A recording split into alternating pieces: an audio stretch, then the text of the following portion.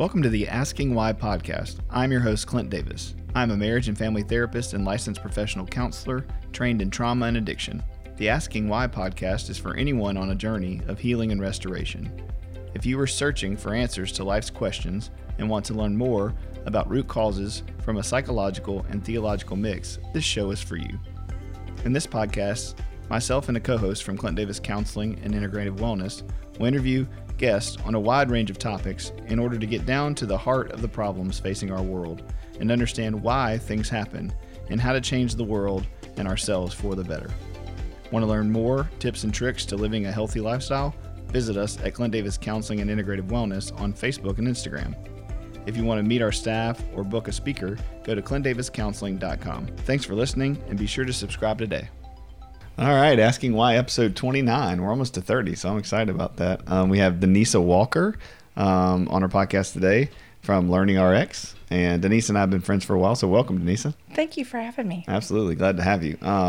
Super excited about the talk today. So we're going to be talking about emotional intelligence, IQ, helping kids and adults, kind of educate themselves on what that is. I think a lot of times people think they know what that is. We've talked about IQ forever, but we don't really, as a culture, deal with that often. Right. It's kind of a niche that you have here at Learning RX that I love. And so let's talk about a little bit.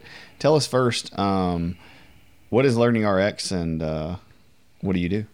So Learning RX is a franchise, but I own the local franchise. And what Learning RX does is we do one-to-one brain training. So we identify the underlying skills in the intelligence that are keeping us held back from being our full self. And we actually intervene. We test first to identify those, and then we do one-to-one brain training so that kids, adults can come up in their skill set to achieve what they want to achieve in life. Awesome. Yeah, y'all have a great setup. I've visited a couple of times, and I love the different rooms and resources and games that you have. Right. So that's awesome.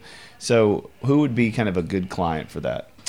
Well, we start at age 4, we go all the way through adults, and so it really is the person who feels like they're not reaching their full potential, no matter what their age is. So it could be someone who is struggling with a learning difference.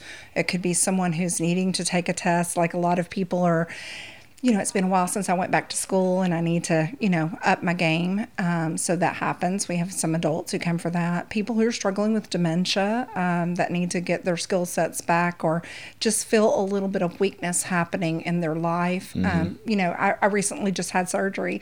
So after surgery, sometimes you have some fog that happens and you want to refine that and bring your skill set back up because you've had a lot of anesthesia or chemotherapy, those types of things. So it really is a gamut of a lot of people. I would say most of our clients tend to be those who have a definitive learning disability, attention deficit, dyslexia, dysgraphia, that really need intensive intervention.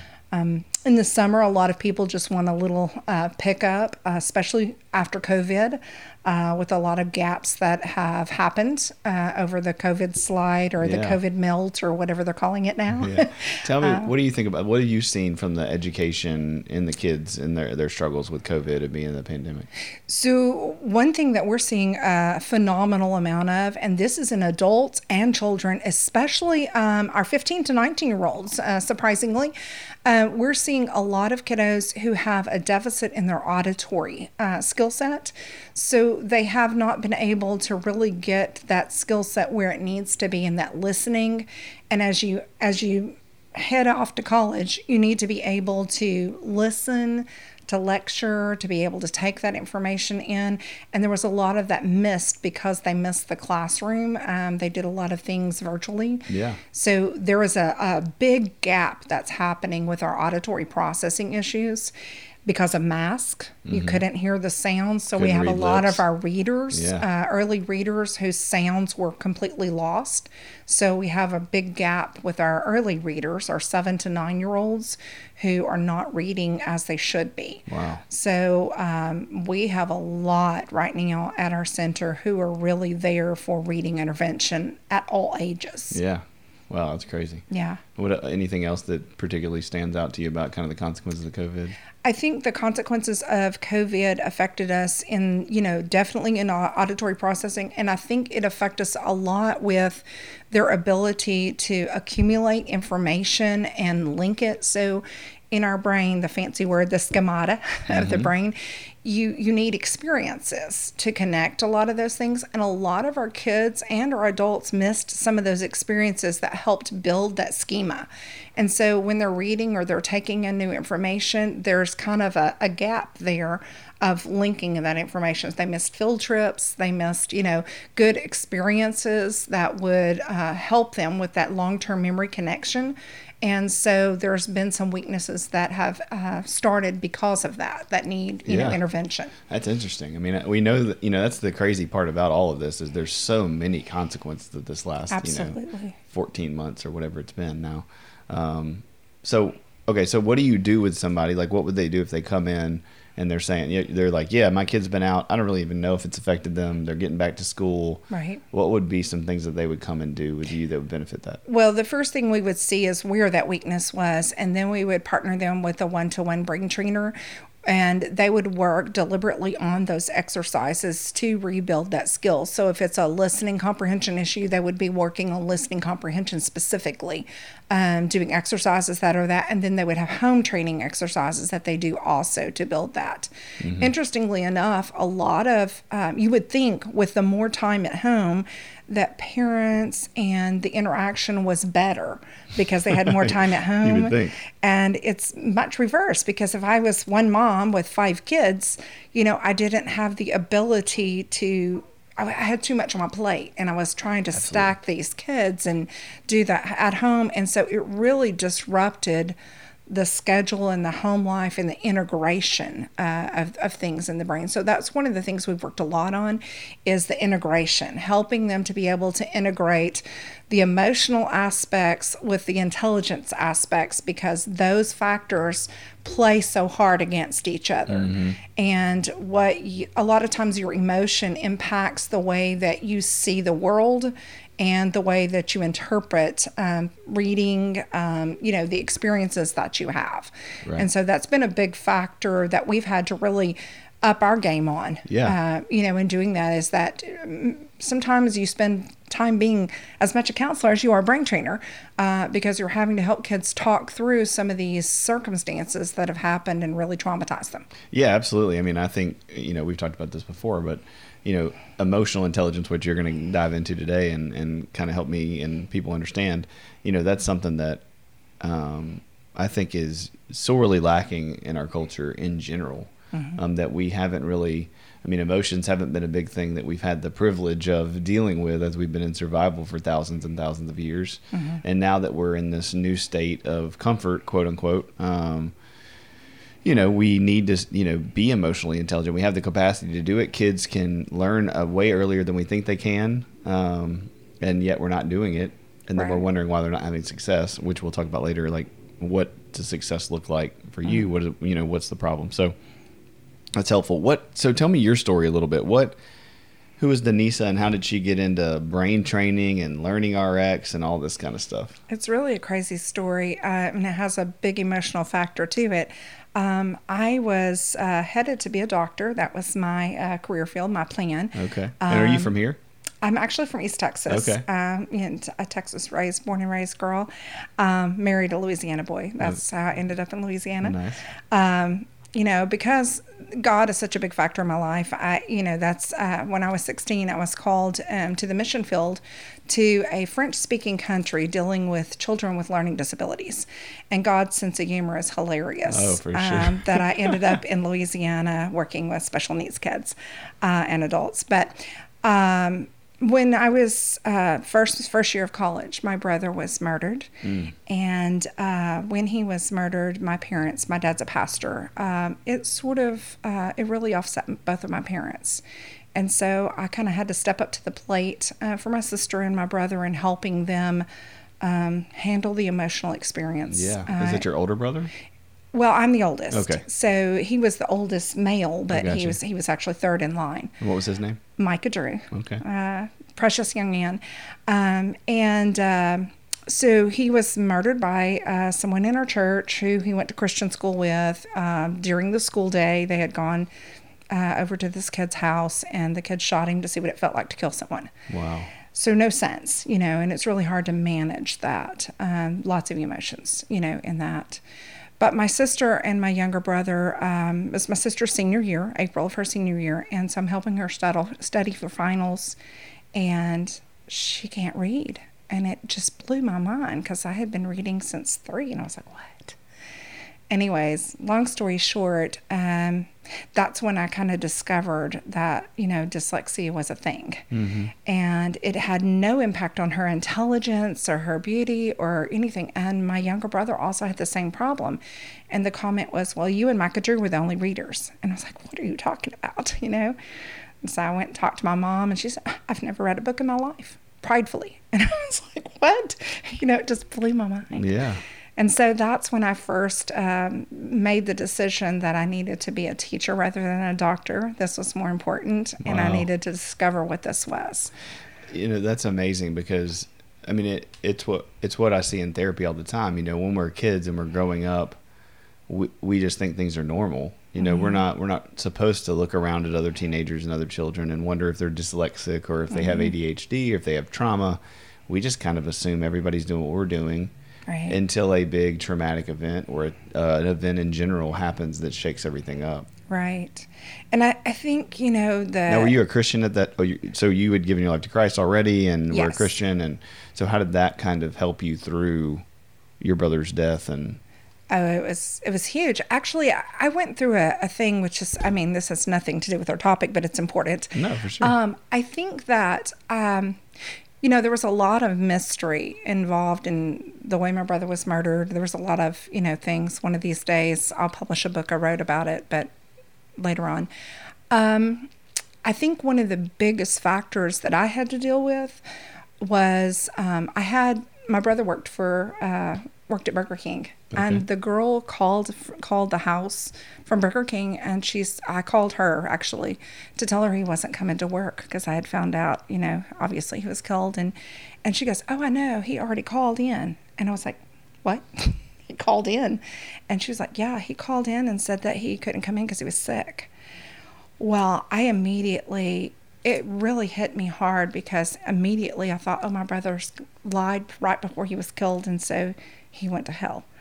That was a big moment for me in dealing with that. Wow. And dealing with, how that went. Turns out it wasn't my brother who made the call. It was the kid that killed him. But, long story short, I had to deal with that emotional aspect and that spiritual journey of, walking through God's forgiveness and his grace and the timing and, him reading our heart and all of those good things. Yeah. Another especially good the podcast. Kid, right? Yeah. Well, that's tough. When it's kind of that question, if you're falling off a hill or a cliff and you cuss on the way down, whatever. Yeah, exactly. Yeah. But you think about those things as teenagers because nobody really fleshes that out. So yeah, I bet that was super intense. It was an interesting time just to go through all of that. And I was so fearful of sharing that with my parents because my parents were already having such a traumatic experience from my brother's death. I did not want them to know that this had occurred. So I was, I really internalized it and held on to it and didn't tell anybody, because that was such a big thing for me. And anyways, it was interesting that, all of those different changing aspects of what happened in our life and how it impacted us. It impacted all of us in a different way. We're all different people than we were before my brother's murder. Wow. Well, I appreciate you sharing that, being vulnerable. Yeah. So how did that lead into, so you decided from then on, like, I'm not going to be a doctor, I'm going to be a teacher? Well, I had to help my sister and my brother because they weren't reading, and so it became a passion for me to do that. I was 18. Okay. And so it became a passion for me to do that. So I did. I went to school to be a teacher, and I really wanted to study about dyslexia. Dyslexia was not very well known at that time. It was just kind of a hidden disorder, and not a lot of people talked about it. And it's just been in the last 20 years that really people have been more open about it. And that's come mainly because we've had a lot of actors and actresses and people that are in in the way that are popular, I guess. Yeah. That have talked about their dyslexia, and that now it's more open. Kind of shame reduction around those. Yes, I mean, we've I had a think lot so. of that, right? Mental health, Right. dyslexia, dysthymia, all the things that I think for years it was like you're dumb or you're Right. stupid or you're mentally ill or whatever. You know, yeah, we're able to see that these are just normal struggles that lots of people have. And I think that's That have kind of been missed. I still mean- a passion that I have, is to help people embrace your differences and see them as gifts that God's given you, and not take them as something bad, but take them as an opportunity to make a change, and don't see them as negatives, you know. And that's where my passion was. I worked in the public school system for 21 years as a specialist, a reading specialist, a principal, a teacher, basically working with students who had learning differences and helping them to understand that there's nothing wrong with you. You were given a gift that gives you additional challenge. It brings up your resilience factor. And so that was my passion. And I discovered Learning RX through working with a student, and I had been reading all about the brain and, you know, how you can change the brain and all of those great things. And then I discovered Learning RX and wanted it in my school system, actually. So that was a passion. I called them because I wanted it in my school system, and it didn't work out that way. God had another journey for me. And so here I am 14 years later, been doing Learning RX for 14 years here. Wow. In the area, the only one in the state. And I have just thoroughly enjoyed it. We've had about 1,300 graduates who have gone through our system. And I mean, I only hear amazing things. I have so many kids from so many different backgrounds, socioeconomic statuses, cultures that come there. And I see all the time, you know, I won't even, you know, I won't ask, but they'll say, oh, well, I got Learning RX after this session, you know, so I have to go work on stuff because I'm ACT prepping, or I'm, you know, that's other Right. things that Yeah. you guys do. Is Yeah. It's not just working with people with special needs or, you know, Right. issues. It's helping people to excel. Absolutely. You know? Yeah. We have lots of adults who are in the workforce that are in high stress environments, that they just need to have a place that they can focus their energies and not be so stressed, because stress does impact your IQ. It does impact your thinking processes.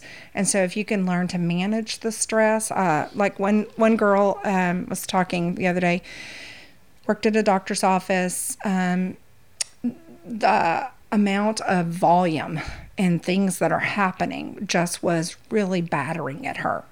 And it was affecting her emotionally as well. She was having, you know, some emotional things, but it was actually her auditory processing was weak. So she wasn't processing sound. And so every time too many sounds impacted her, then she would start getting into emotional state. And once she came and she learned to manage her auditory processing, she's thrived in her job, and she's not having the emotional meltdowns. And so that's a big factor. We see that, you know, that's how the intelligence goes together with the emotional factor, is helping you to manage that. Yeah. Yeah, and y'all have some great assessments for all that to be able to, you know, kind of piggyback on what we do and go back and forth. So, I Right. mean, that's been awesome to be able to refer people to y'all.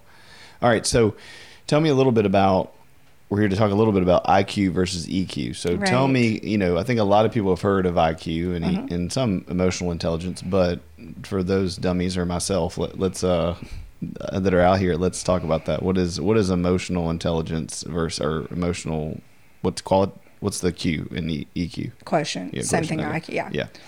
Yeah. So emotional quotient is basically taking the areas of your emotional register, and it's how they're averaged together, how you handle those different emotional registers, and they're both your interactive pieces. So you hear a lot about people going, well, my Enneagram is, my personality is, my this, my that, and they have all these different factors that they got. Well, all of those different factors kind of make up the EQ.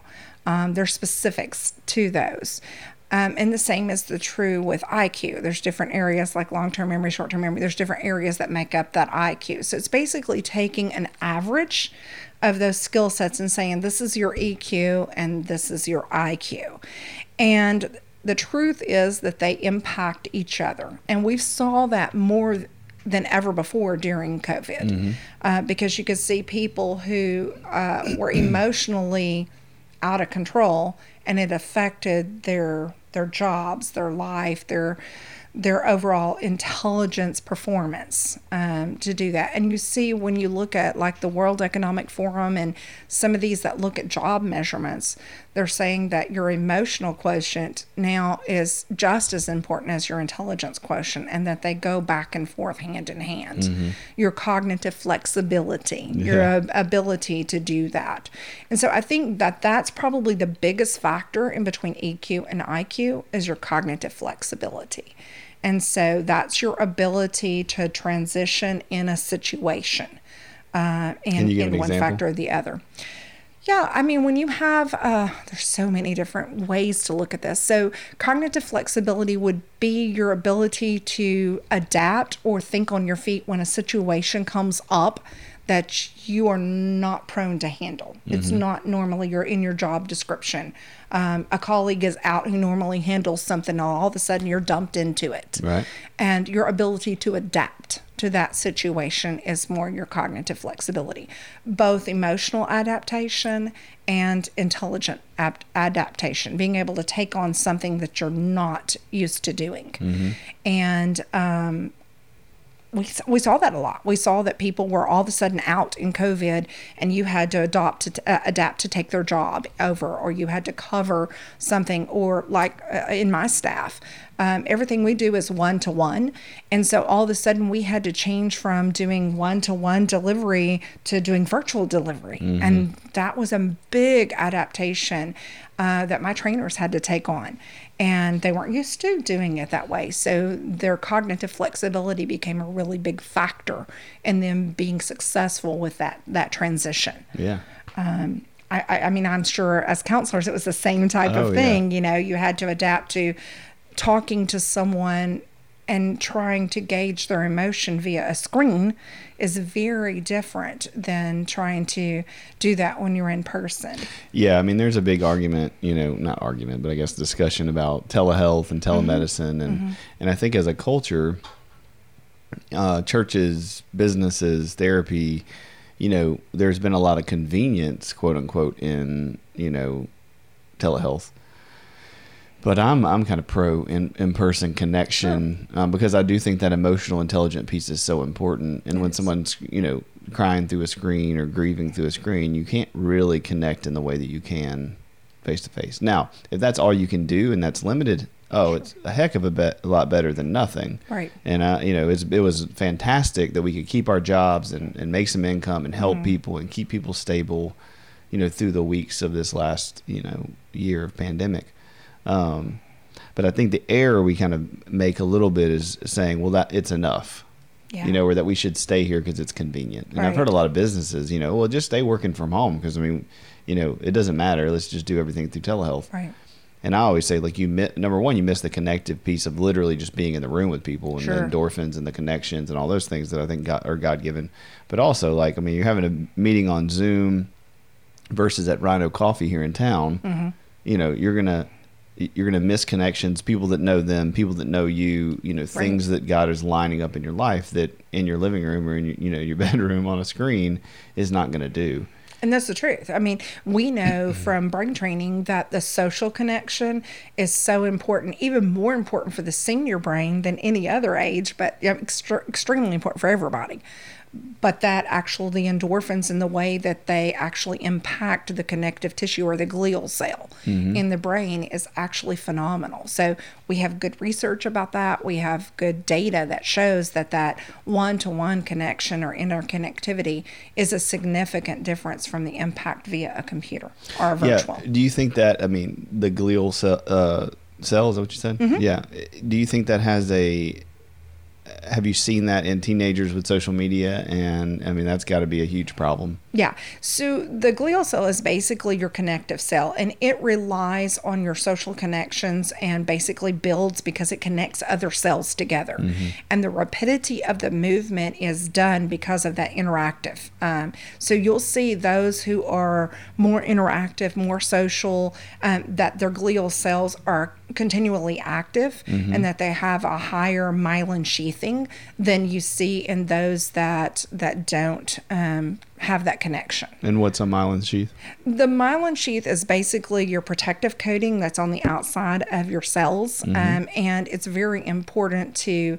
It's kind of like on a cord, the outer coating. Right. You have all of this, but this outer coating is what kind of keeps it all protected and safe. And it's really important to have that because that helps from erosion. It keeps the connections more solid, more stable. And why do we need those connections so solid and so stable? Because you use them more often. And so you use them more often when they're connected and stable, and there's more activity in that line. Right.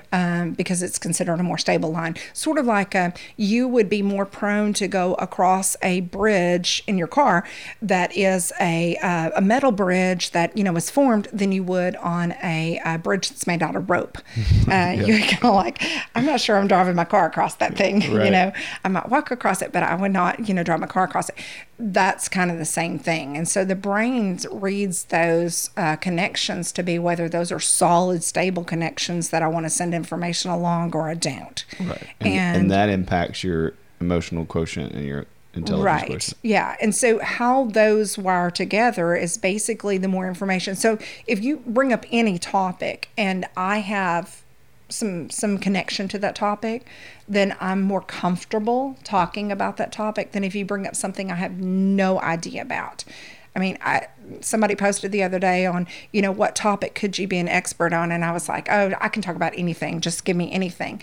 Well, that's not really true. I mean, you could talk about it. I could talk about it, but not with authority or, really know what that is, And I think that the more that we know about it, the more comfortable that we are talking about that, and the more advantageous the information that we have forms connections with other people. Yeah, because the better we communicate it, the more confident and relaxed we are in communicating it, which then puts the other person, at ease, and they can learn when they're at ease because they feel safe and the brain functions that way. Right. That's awesome. I mean, I love talking to you about this stuff because I'm a nerd, and so I enjoy thinking about it.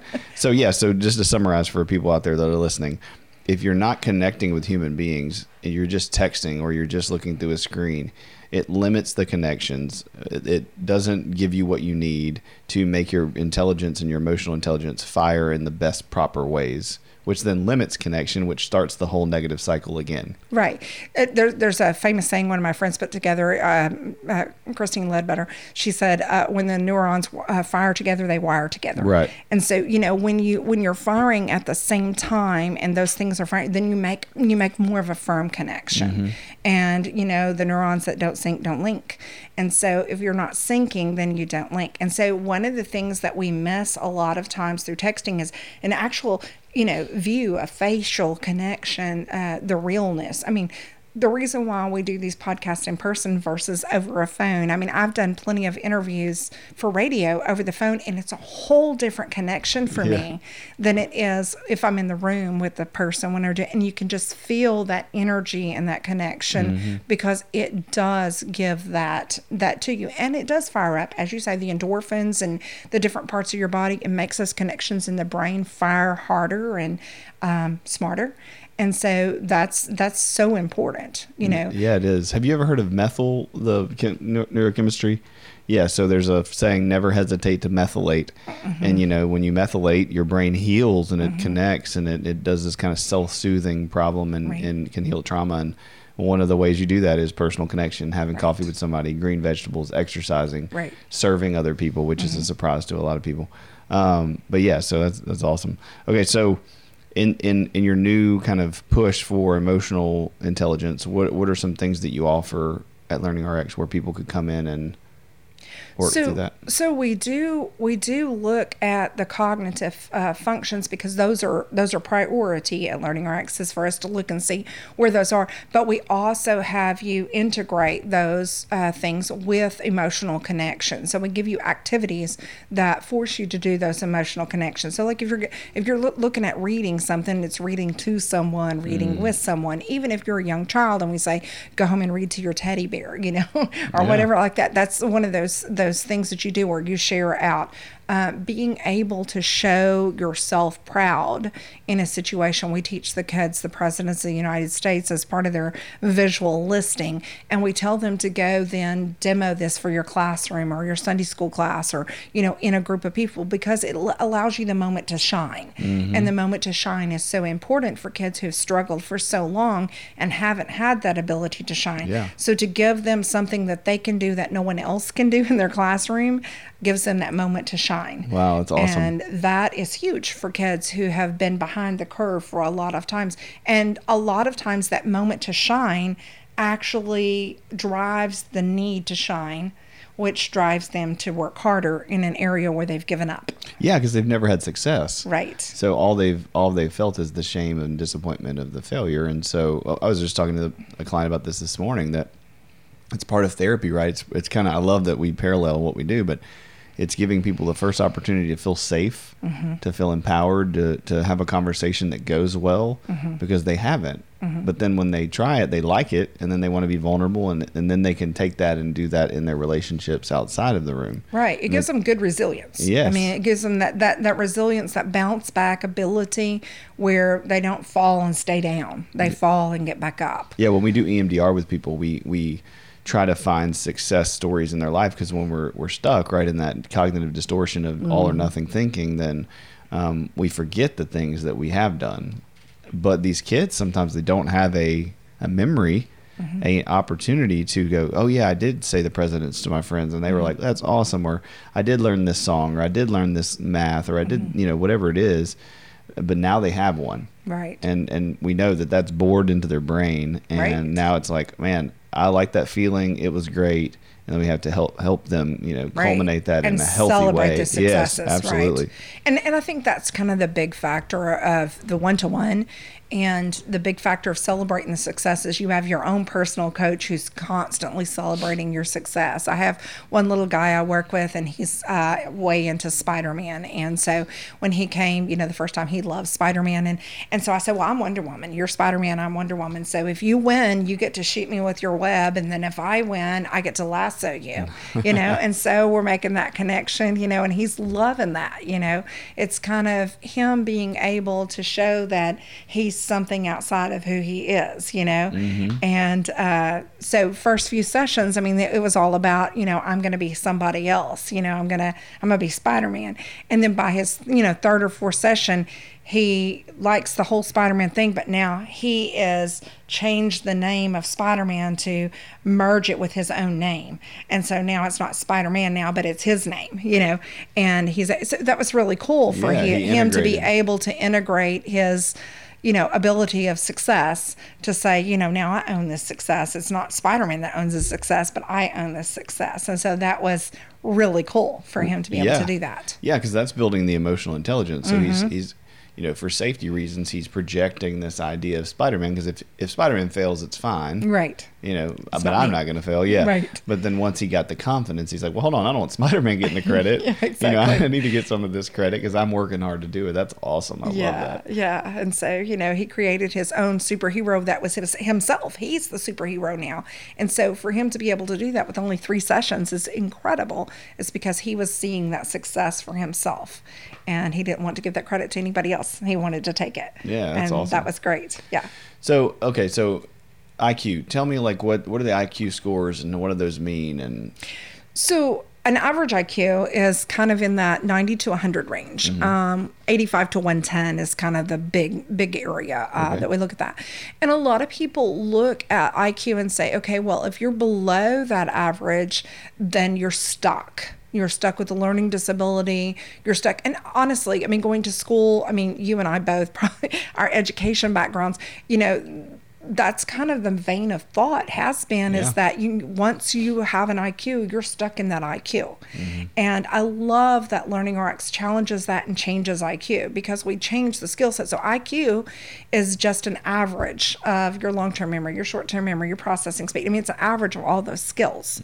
And if you change that by changing the skill set, then your average goes up. So if your skills go up, your average goes up, therefore your IQ goes up. Right. It's not some fixed thing that you're born with and and it's like, oh, well, this is as dumb as you're going to be forever. Right. Yeah. But mentally, and in school, we were taught that. I mean, when I was in school, we were taught, if you had a child who came in with a 70 IQ, they're learning disabled. They're always going to be learning disabled. So you need to give them accommodations, modifications in the classroom, and just kind of hop them along because they're never going to be anything more than what they are.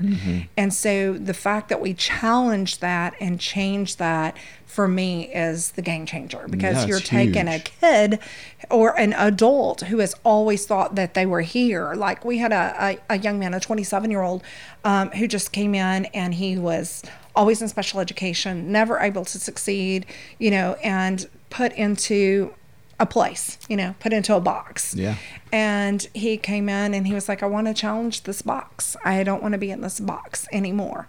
I want to be able to read. I want to be able to write and do these things. And so 6 months through, a program, and now he is an avid author, a speaker, traveling the world, sharing his successes and how he's changed his life, because he could do those things, but he wanted to challenge that. And that was a game changer for him, to be able to challenge what he thought was the box that he was stuck in, and now he's not. Yeah, I love that, because I know your heart, and I also know you love the Lord. So it's such a beautiful kind of picture of the gospel, and such a parallel. So I'm sure you get to really sneak that in all the time. All the time. How God allows so much from us, and our potential it's not limited. And I think that's my favorite thing about what I do, is that the potential is always there. Yeah. And you never have to say, I am what I am and I can't be more. You can always be more. And that's what that's the whole scripture is all about, that is that he is more in you. He's greater is he that's in you than he's in the world. You can be anything. And so there's no limit to what you can be. And that's what we tell our kids. You can dream to be anything. I had a mom just recently said she brought her daughter, and she just wanted her daughter to be able to be happy with where she was at. And she hated school, didn't want to go to school. And, she started the program 6 weeks in. We have an eval. We sit and meet with the mom. And the mom sits there and cries, and she says, my daughter, for the first time, and, she's in high school, is now talking about going to college. Before, she was just talking about if she could just get through this to the dropout age, where she could just drop out. Now she's talking about college. What a change. Well, it's all because now she sees her own potential, where before she didn't see her potential. So it impacted her emotional experiences and how she was interacting with people. She was withdrawing from everybody. Well, yeah, because those same neurochemicals, that's where depression and anxiety and, all those things come from. Right. And kids have, I've heard it a million times. My wife always tells the story of being in school at a young age, and the teacher standing in front of the classroom and holding up a test and calling her out and tearing the test up or something. I can't remember the exact story, but it was a very traumatic event for her. And she has a really hard time retaining, reading comprehension, things like that, and got made fun of or had comments made. I remember my own stuff in high school and in school. Many people have the bullying experience of, it being an education issue. And it's like, man, it's so fixable, but our school system's so broken and focusing on grades and teaching for the test and all these things. And yeah, a lot of kids get left behind. And not seeing the whole potential of the child, not seeing everything that there is. I remember in third grade, I was left-handed, and my teacher taped my hand to my desk and to force me to be right-handed because left-handed children have learning disabilities. I remember you telling me this. And I was like, just blown away, humiliated, all that. So I became right-handed because I had to. Right. What's that say about your worth and value and your identity, right? Yeah, the emotional exactly. part. It was just part of that thing. And so I've been able to write with both hands, but I didn't want to ever, have to do it. And then I had to have surgery on my right arm, and I couldn't write with my right arm. And I began to write with my left arm again, and I'm like, oh, I can do this, and there's nothing wrong with this, It's such a mental thing, And so, I do both now. I write with, both hands, or, do things with both hands.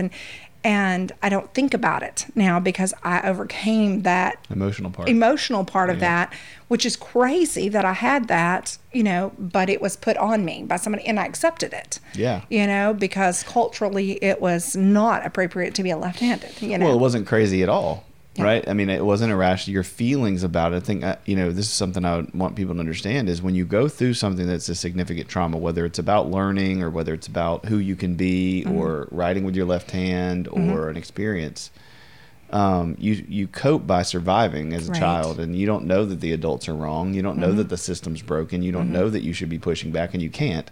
So you adapt to survive. And then later in life, those same adaptations seem crazy in a safe environment. Right. But you don't realize that it's not at the time.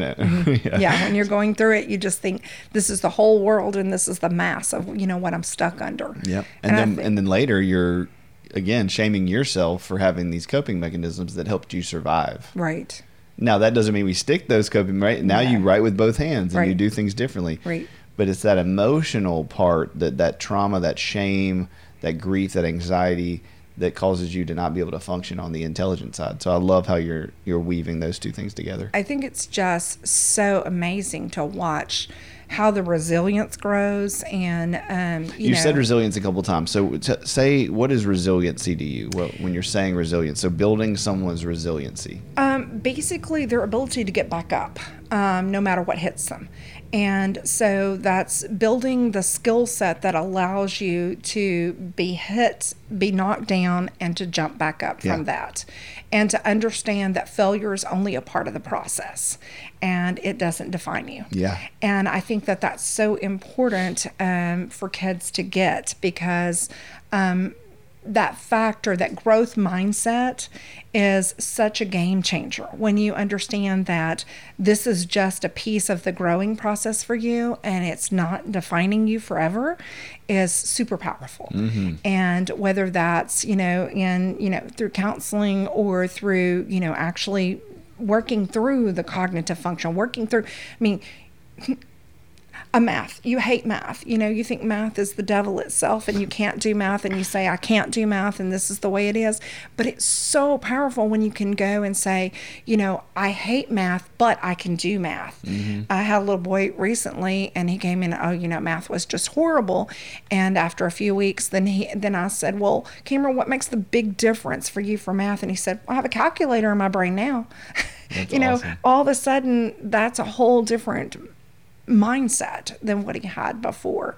When I first went to Learning Rex and, as a franchisee, I had to go through the training itself. I had, through life, adapted. I had a visual processing issue. I had glasses, contacts, surgeries, whatever, but I had developed a visual processing issue. Mine affected me where I didn't understand north, south, east, west. So you told me turn right by Burger King, I got it. But if you said turn north on something, where do I turn? I didn't have the compass in my brain. And so for me to retrain that area of my brain was powerful because then all of a sudden I could know instantly where to turn, and it wasn't something that traumatized me like before, gave me. My husband's one of those people, he's a game warden, so you could drop him off in the woods in the middle of Timbuktu and he could find himself home in an hour. I would just sit down and cry by a tree, forget it. But I'm not that way anymore. And so to be able to do that as an adult was super powerful for me. To be able to say, okay, well, this was where I had 2 master's degrees. I mean, it wasn't that I had a lack of education. I had just embraced that deficit as just being who I was. And that's when it trickles into that emotional part, right? Instead of challenging it, I had accepted that as part of my identity instead of saying, no, I don't have to do that. And I think that's what I love about what we do is that you don't have to accept failure as a part of your identity. You can make change and you just have to want to. Yeah. And finding the want to do that and finding the empowerment to do that is incredible. Yeah. Yeah. It's awesome. Okay. So what should, why is it important for our community to know about this and to do something about it? And what would you say is the biggest impact? Well, personally, my passion would be that every single person in our community get a cognitive assessment and know where your weaknesses are. I think there's no excuse. You go and get your eyes checked, your teeth checked, your hearing checked. you need to get your brain checked. Absolutely. Okay. And I think you need to understand where you are. I think everybody should have that moment where you actually understand where your own strengths and weaknesses are, and that you can do something about it, and that you can do that whether you do it at home or with a personal trainer or what you do. But there are ways to change the way you think.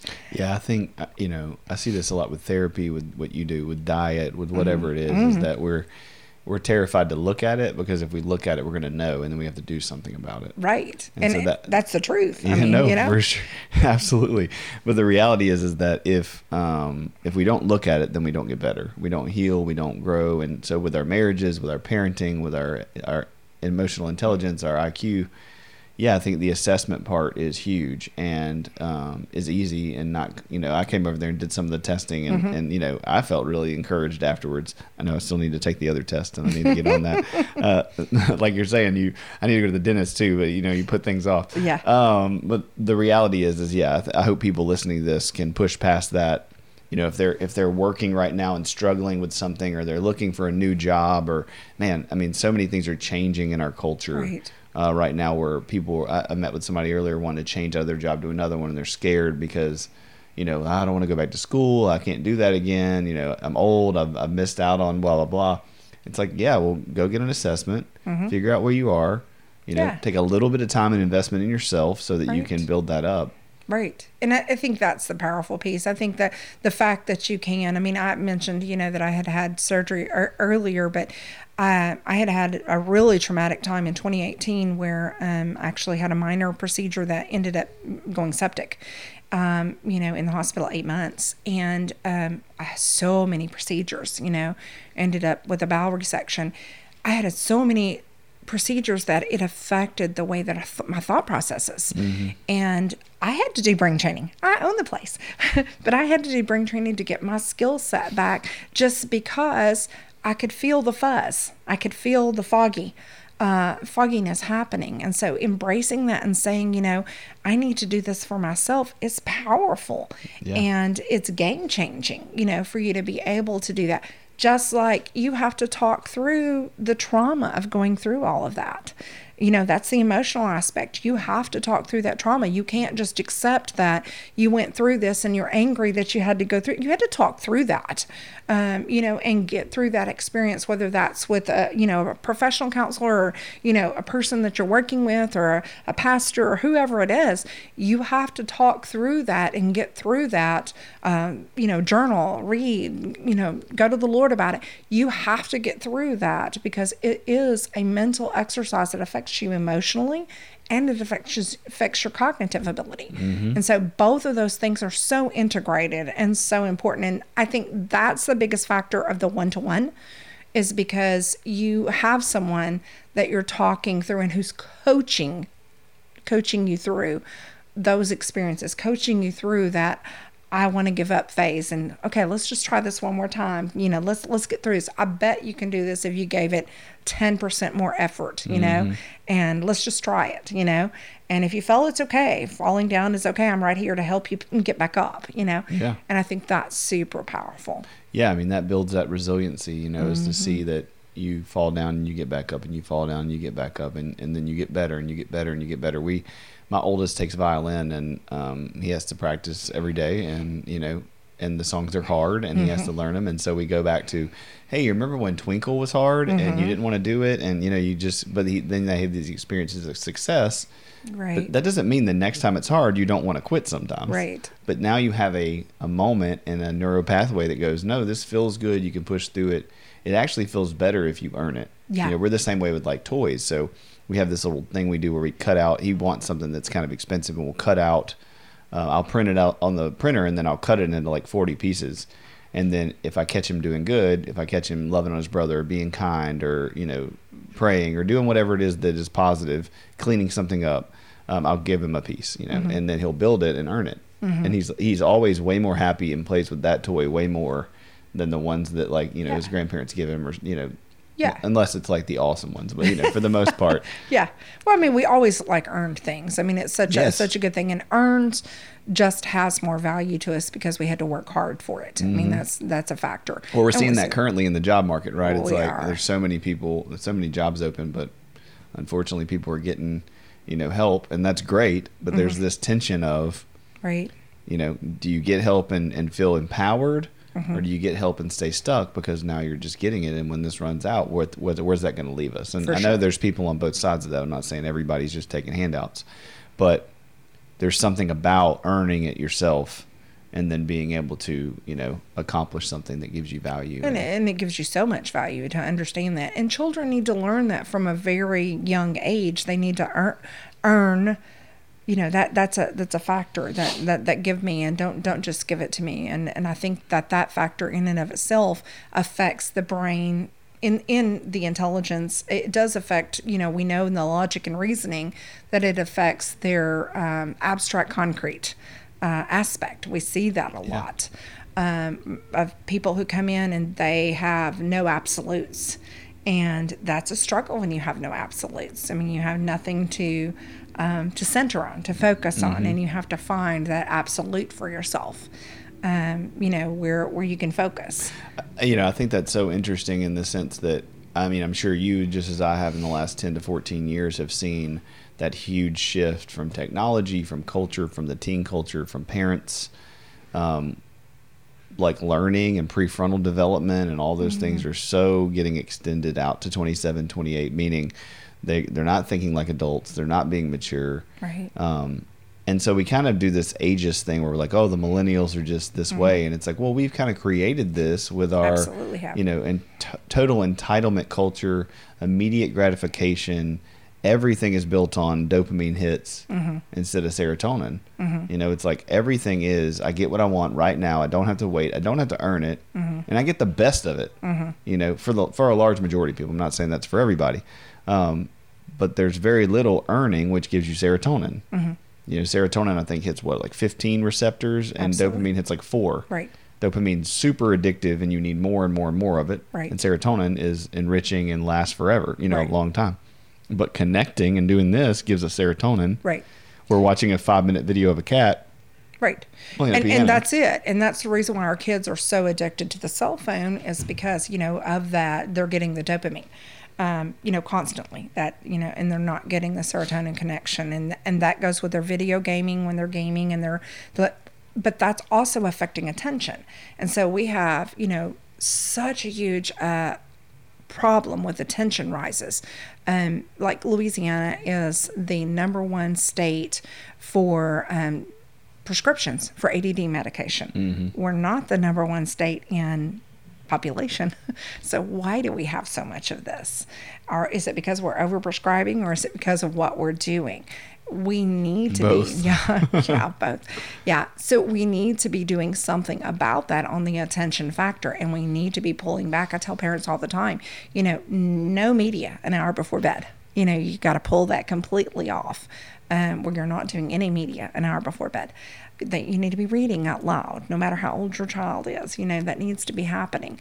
And we don't see enough of that. We don't see enough of that interaction in between the parent and the child right as they're going to bed, right as they're getting ready for, the end of the day and that procedure. That's really, really important. And parents don't realize. They're so busy that they don't realize how important that is. And it's easier. I'm cleaning up the kitchen. I'm doing, whatever I'm doing. And you need to just go, you can watch a movie before you go to bed, and that's the easy thing, but it's the incorrect thing. And it's causing problems in the attention factor. Yeah. For sure. Yeah. And, it's that just constant need for escapism too. It's not being present. It's not staying connected. It's thinking you're connected. You're texting people. You're Snapchatting with people. You're TikToking with people. Right. But it's not giving your brain the same chemistry and the same connections that other stuff is. And I think that's the thing that I love about you being on here and talking about this, because that's the education piece that's missing. Is people don't see that, although it feels like it's connecting. It's literally turning to completely different parts of your brain on. Right. Which, there's not any in between. It's either building these things up and building resiliency, or it's not. Well, and the crazy thing is how it affects our long-term memory focus. So we see a lot of kiddos and adults right now that their long-term memory is actually turning down instead of turning up. And people are like, well, why am I not learning to encode things? Because you're looking at things that are only partial. You have no experience with it. You're just seeing it. And so there's no connection in the brain with that. You're not making an actual interactional connection in the brain. So it makes it very difficult if you're only experiencing with one sense, vision. One sense is experiencing and nothing else is. And so you're not making a lasting impression in the brain. It's a subtle impression. Yeah. And so then you don't understand or interpret that same thing. When you see it again, you don't make that connection with it. And so you see that a lot. Long-term memory is the number one reason kids end up in special education, is because they're not. Why do we have a rise in our special education population? We have a rise on how we're abusing technology. And so you're going to see that rise happening because you're not encoding the schema with those experiential data that needs to be done. I love that you said abusing technology, because that's such a good way of looking at it. You know, it's the technology in and of itself isn't bad, just like a gun isn't of itself bad. Right. But the reality is when we use them inappropriately and they're accessible for everybody and they're laying around our house and nobody's monitoring them, nobody's protecting them, there's no rules about them, just like with a gun, somebody's going to get shot. Right. And the reality is that the kids nowadays, you know, they are in charge of their screen time. You know, I think the stat is, 83% of parents have no rules for devices. Right. You know, I talk about this a lot with pornography and sexual trauma and abuse, and we could go on a tangent about that. We'll stick to it. But just from the practical neuroscience aspect of it, I know it's cheesy and cliche to say screen time's bad, but it's like, it's not just bad, it's awful. Right. You know, it's when abused. When abused. And it's so easy to abuse it. I think that's the key point, is like when people are like, well, how long should they get? And I'm like, 30 minutes maybe, like. It's actually 10 minutes times the age of the child. Right. So that's the number of streaming media. That's what's recommended by the American Academy of Pediatrics. And that's the data information. But you have to take into account of what that child can handle. I was going to say your individual child. Yeah, your individual child can handle in a mass depending on how you're doing it. And what type of media is it? That's a big factor of it. I mean, if you're dedicating all of your 10 minutes times the age of the child to TikTok, then you're really not getting the value out of the system that you should be getting. It's supposed to be a data source that you get. And, we can get into all the dietary aspects and all that, but that's not really, the best place for us to be donating or talking about right now, even though that's really important.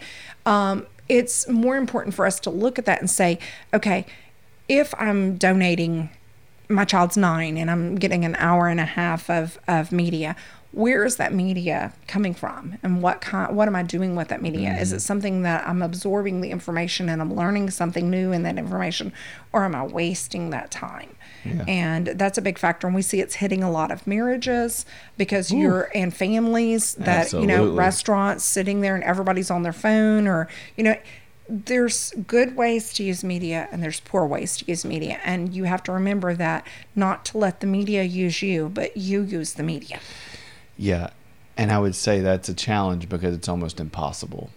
What I mean is that even as good as we try to be, technology, certain parts of the technology, let's say social media or gaming, they're going to win the more you expose yourself to it. Well, yeah, because it's addictive. Yeah, and because you're neurology. I mean, you're a caveman. You know, we still somewhat have the same brain we've had for thousands of years, and now we have this algorithm and this thing that is more addictive than cocaine.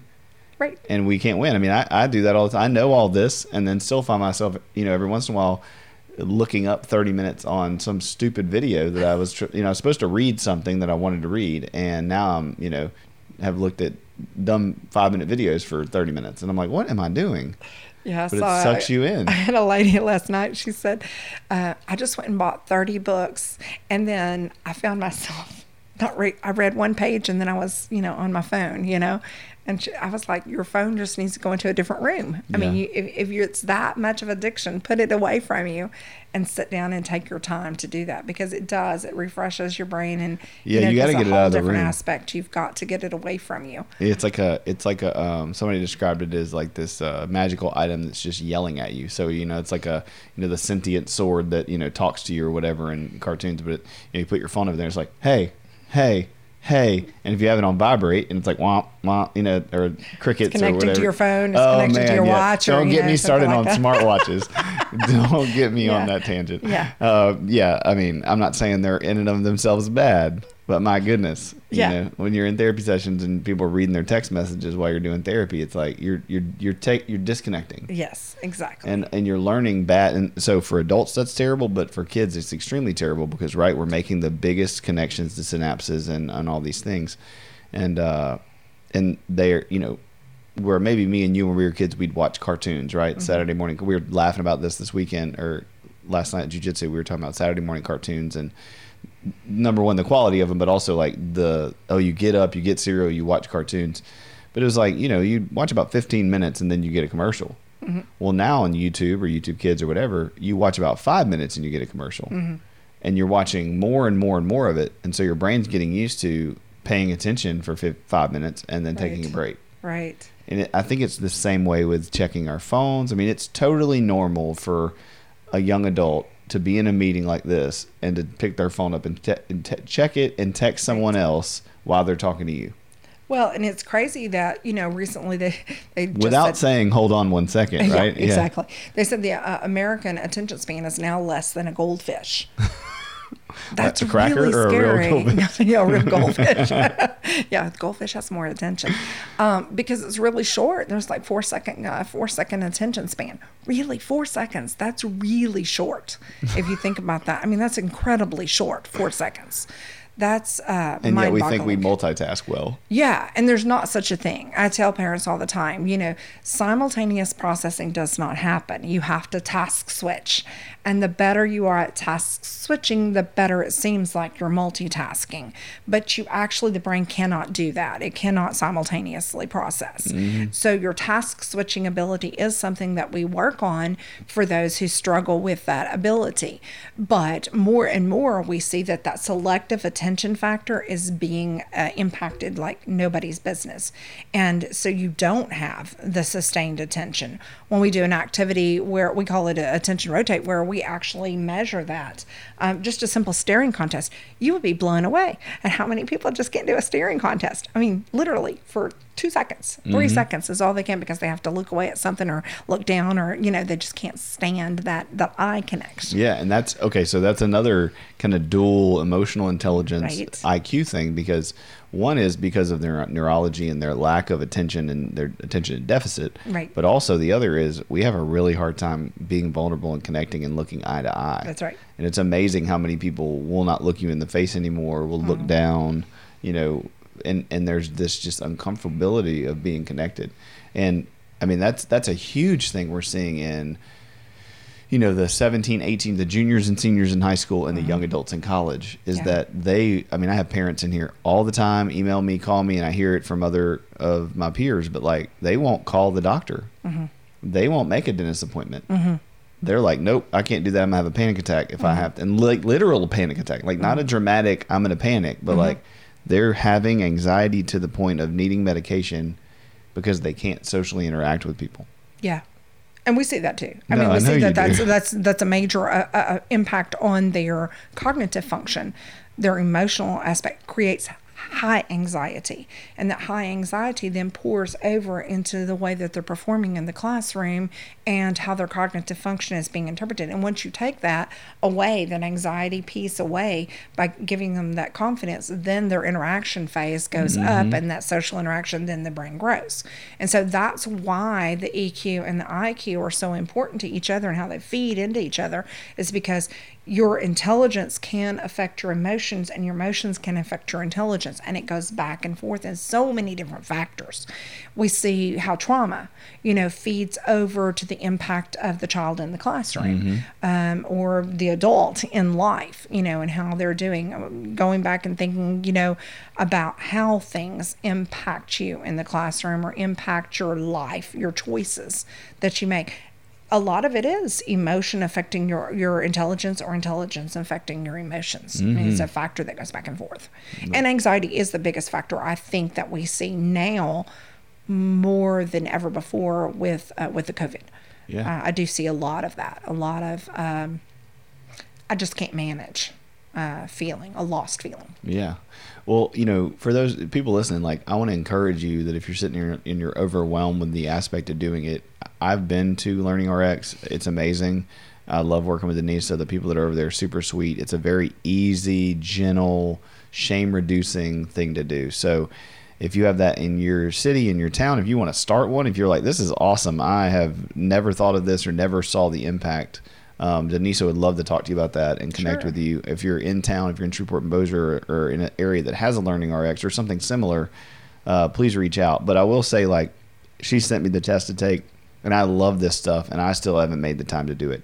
So it's just like we said, brushing your teeth, exercising, therapy. Life is about striving for balance, but not finding it. I think so many people say, well, you need to have a balanced life. Your EQ and your IQ need to be balanced. And it's like, well, that would be ideal. But we're all working towards it. And so we have areas where maybe we're not eating great right this second, or maybe we're working out well, but we're not dealing with our emotions, or maybe we're dealing with our emotions really well and in therapy, but we let ourselves go a little bit in other departments. Try not to shame yourself. Try to just strive for that balance. So the hope of this podcast is to kind of tweak your ears and go, oh man, yeah, I didn't even know this existed. I didn't even know this was impacting me. But now that I've heard it, maybe my kid needs to go and check in. Maybe I want to go and check in. I mean, even now I'm fired up to take this test after I get off here, because I'm like, yes, I need to check in on this for myself, because I want to be the best version of me possible. Right. So that I can serve other people, love other people, be a good father, be a good husband, be a good therapist. It's 35 minutes of your time. Right. I mean, 35 minutes, and you can see where your overall functionality is, and you can embrace that to say, this is what I need to improve. This is an area that I can deliberately work on. And sometimes it actually is such an aha moment. I know something is wrong, but I cannot figure out what it is. And so I can take this test, and it says, oh, well, you're weak in this area. Now I can jump on this and embrace this and address this and feel like I can accomplish and get out of that cycle of feeling like something's wrong and I can't figure out what it is. I see a lot of that in spousal issues. I had a wife recently, and she brought her husband in, and she was just like, he's driving me crazy. I think he's going through dementia. And I'm like, he's 30. And she was just like, I really think he's having dementia. Well, it wasn't so much that, is that he wasn't attuned to details. Because that wasn't his skill set. And so once he was able to train that area and be attuned to details, it was like a whole new, marriage experience, because now when she's coming home late at night, he turned the lights on. And that was a factor. It was a really big deal to her, but he just forgot.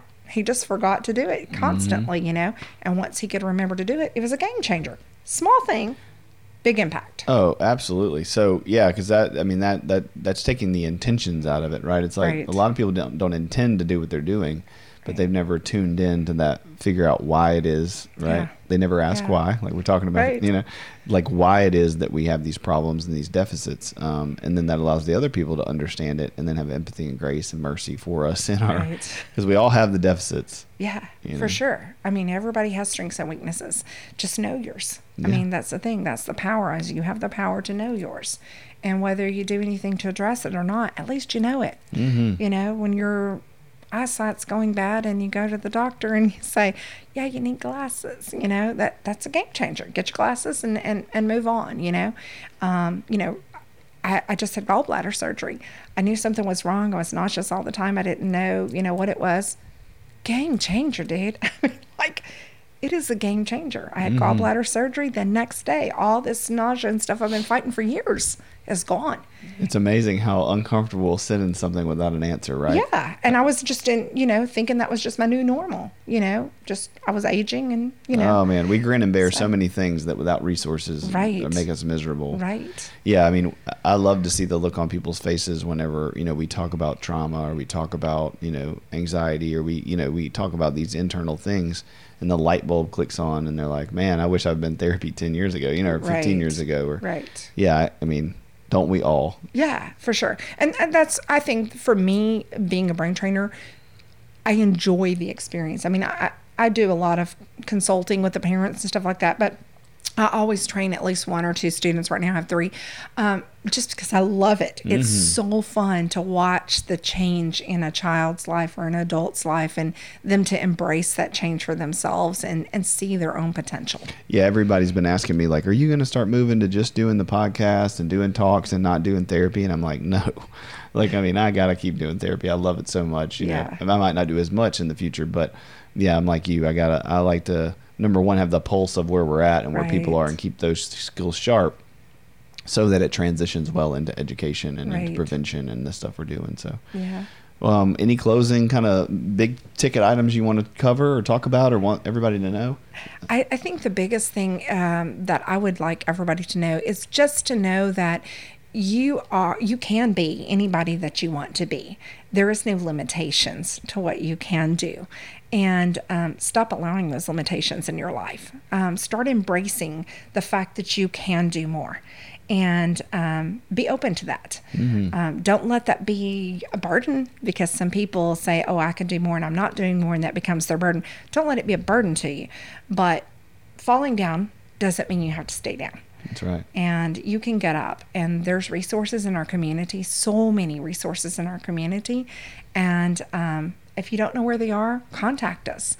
Let us point you to the right direction. If LearningRx is not the right direction for you, there is someone else I can point you to, or you can point to. Yeah. There are resources in our community. We're very blessed in our community. And there's so many people that care. And that's one of the things I love about Shreveport-Bossier, little small town, but a large town, and there's so many caring people here in so many different aspects. Yeah. Well, thank you so much for coming on. This has been awesome. Thanks. I'm always pleased to talk with you and hear just your brilliance and your care for people and your kindness. It's a resource that people don't, I mean, a lot of people do know, but a lot of people don't know. And I hope that by being on the podcast that, number one, you get more clients and more love and more support, but also that you're just able to get, the things you need. If you're out there and you're listening, you're not in Shreveport-Bossier, and you're like, man, this all sounds good, but we don't have this in our area, please contact us, find some resources, figure out how we can connect you to somebody in your area so that you can get the help you need. So your emotional intelligence and your IQ can, dance together, and you can have a successful, beneficial, peaceful life. And we virtually train now. So awesome. You can do that no matter where. We have students all over the world. That's awesome. So I didn't know that you can get part. virtual training, brain training, no matter where you're at. Awesome. Okay, so if you need something, contact Denisa. Y'all have a Facebook page and we do. Instagram? We have a great Facebook page, Instagram, website. So what are they? Is it just LearningRx? LearningRx Shreveport. Okay. Yeah, LearningRx Shreveport. Of course, there's LearningRx, national. BrainRx is the international brand.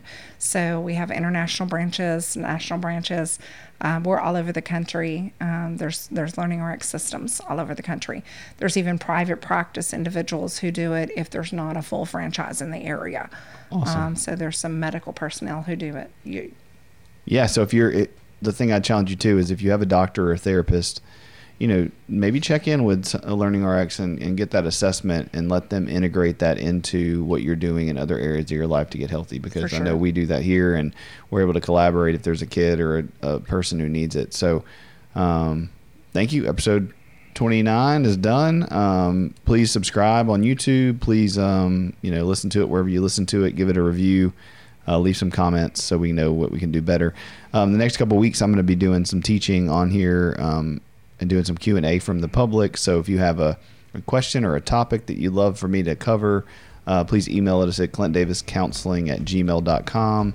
Go to our website, and you can get in touch with us and just email in if you wanted some topics like this or some questions answered and you're asking why about something and you're like, man, I'm hearing all these discussions, I'm listening to videos and podcasts, but I feel like they're missing this or they're not addressing this. Man, email me. I'll get somebody on it and we'll cover it. Thank y'all, and God bless. Denise, and thanks for coming. Thanks for having me. Absolutely.